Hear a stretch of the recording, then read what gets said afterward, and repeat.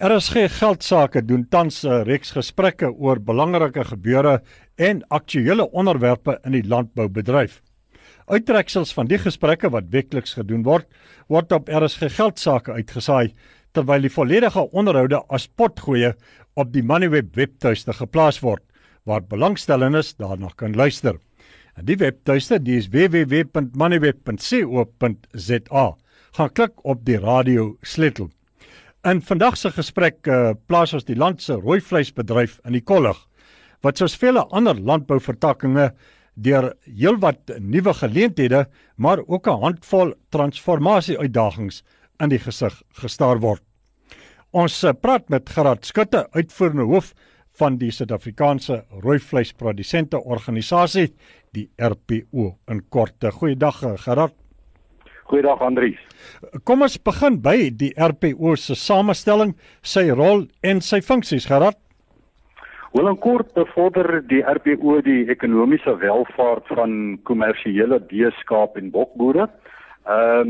En ons het 'n baie nou verbintenis met die nasionale ontwikkelende rooivleisprodusente-vereniging wat ons eintlik 20 jaar gaan stig het. Ons struktuur is basies 20,000 lede en ons het kantore in elkeen van die 9 provinsies.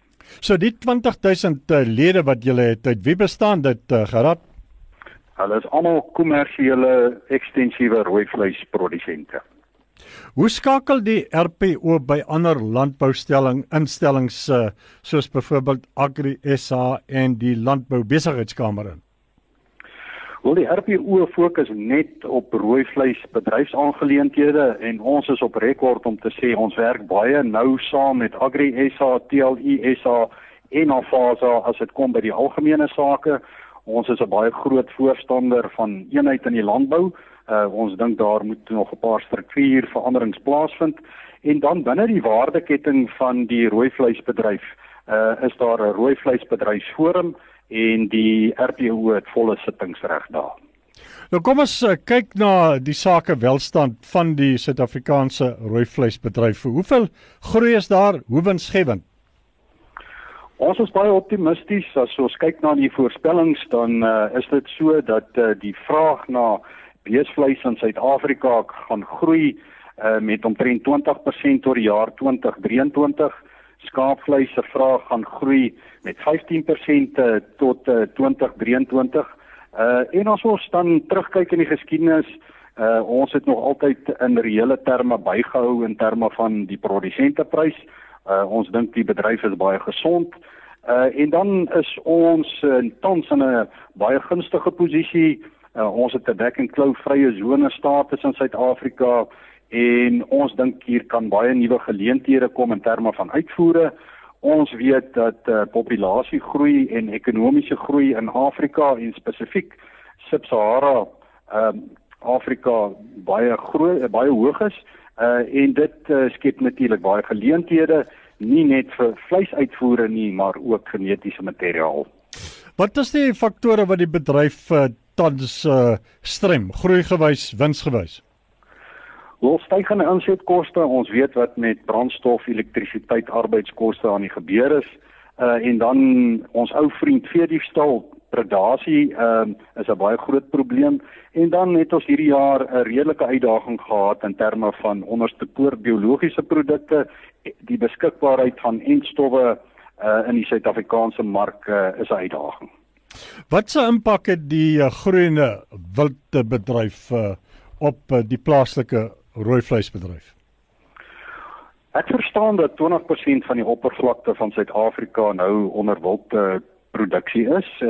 Ons het nie 'n probleem daarmee nie. Markkragte sal aan die einde van die dag dikteer in terme van vraag en aanbod, maar ek dink ons moet erken op hierdie stadium dat die wildbedryf definitief begin invreet in die produksiepotensiaal van rooivleis.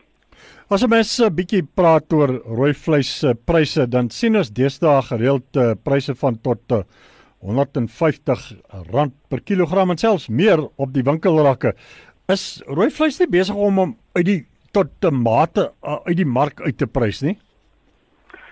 Wel, ons moet onthou, vraag en aanbod dikteer in ons bedryf. Ons land se grense is oop vir invoere, So ons is altyd basies op invoerpariteit.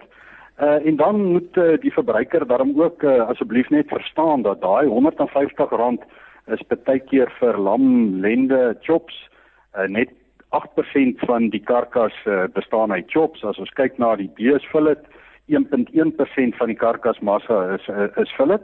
Maar ons sê vir die verbruiker, as jy sulke pryse sien, gaan vergelyk pryse. Daar is verskille in die mark en koop slim. Maar aan die einde van die dag dink ons rooi vleis is nog steeds baie goeie waarde vir geld. Wat is die belangrikste kwessies, Gerhard, waarop die rooivleisbedryf tans fokus? Ons het in Suid-Afrika ons back and claw vrye sone status teruggekry. Dis 'n aspek wat ons werklik waar ten alle koste in plek moet probeer hou, en dan natuurlik die kommersialisering van die ontwikkelende sektor. Die 2011 sensus het baie duidelik vir ons uitgewys dat 1.2 miljoen huishoudings in Suid-Afrika besit lewende hawe. Dit is 'n uitdaging aan die een kant en 'n groot geleentheid aan die ander kant. En dan is dit so dat die rooivleisbedryf as een van die vlaggenskapbedrywe geïdentifiseer is in die nasionale ontwikkelingsplan, en ons dink dit kan ook redelike geleenthede vir ons daarstel. Jy het vroeër in die gesprek verwys na die sake groei geleenthede wat daar vir die rooivleisbedryf is, nie net binneland, ook nie, maar na die buiteland toe. Wat is die uitdagings wat julle het, Gerhard, om die groei geleenthede ten beste te benut? Wel, ek dink as geleenthede, eerstens sien ons al hoe meer vertikale integrasie in die bedryf. Ons sien al hoe meer handelsmerke, en ek dink die benadering van die rooivleisbedryf is gee vir die verbruiker wat sy of hy wil hê. Die verbruiker is koning en koningin. Daar's definitief geleenthede daar, en dan ook in terme van bemagtigingsvennootskappe sien ons baie groot geleenthede. En die uitdagings wat julle moet oorkom om daardie geleenthede te kan benut? Wel, ek dink die grootste uitdaging bly maar om 'n bemagtigende omgewing te skep in terme van die owerheid, sodat die boere hulle ding kan doen. En dan as ons meer wil produseer, is daar eintlik maar net twee aspekte wat na gekyk moet word. Die een is intensifisering en die ander een is natuurlik baie beter tegnologie, en hier is baie goed op die horison wat ons opgewonde maak. Gerhard, Suid-Afrika en sy landbousektor die staan skerp op transformasie in die algemeen en grondhervorming gefokus. Wat is die rooivleisbedryf se vereistes vir 'n geslaagde en volhoubare transformasieproses?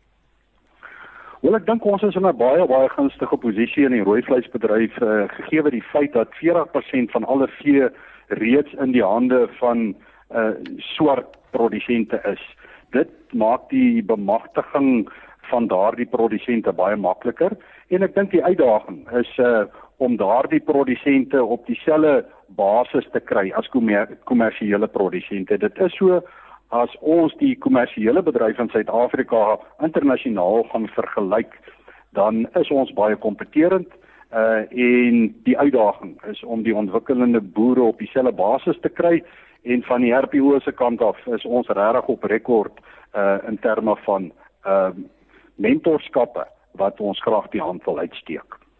Wat sou julle uitsonder as enkele van die faktore wat suksesvolle transformasie, grondtransformasie, landboutransformasie kan ondermyn? Andries, ek dink nie ons kan sulke faktore bekostig nie. Ons moet ten alle koste sien dat dit 'n sukses gaan wees, en soos ek reeds gesê het, ek dink al die faktore is in plek in die rooivleisbedryf om 'n sukses daarvan te maak. Benewens transformasie, waar plaas die SA rooivleisbedryf tans sy prioriteite, Gerhard? Wel, ons het 'n kode vir beste praktyk wat ons redelik gereeld na kyk. Die bewaring van die natuurlike hulpbron is uiters krities. Die dier self in terme van dieregesondheid en dierewelsyn is vir ons baie belangrik, en natuurlik die plaaswerker, en ons belê baie in plaaswerkeropleiding, en dan sien ons dit elke dag dat die owerheid werklik waar nie die kapasiteit het om by alles uit te kom nie. Ons gaan nie op die kantlyn staan en skree daaroor nie. Ons sê selfregulering begin al hoe meer belangrik word, en hande te vat met die owerheid om die kapasiteit te rek. Opsommend dan die Suid-Afrikaanse rooivleisbedryf se boodskap aan Suid-Afrikaanse mense. Ons is baie optimisties oor die bedryf. Ons dink die bedryf kan 'n baie groot rol speel in voedselsekuriteit. En dit is so dat 80% van die oppervlakte van Suid-Afrika is net geskik vir lewende hawe en wildproduksie. Ek dink die RPO-lede aanvaar die verantwoordelikheid in terme van die natuurlike hulpbron. Kyk ons na ons bedryf self in terme van klassifikasie, het die klassifikasiestelsel ons in 'n posisie geplaas waar ons werklik waar na my mening die beste rooi vleis in die wêreld kan produseer. En soos ek net nou gesê het, die verbruiker is koning en koningin en ons wil graag vir die verbruiker gee wat hy of sy graag wil hê en die handelsmerke in die bedryf plaas ons in 'n posisie om dit wel te kan doen. Dit was Gerhard Schutte, uitvoerende hoof van die Suid-Afrikaanse rooivleisprodusente-vereniging, die RPO.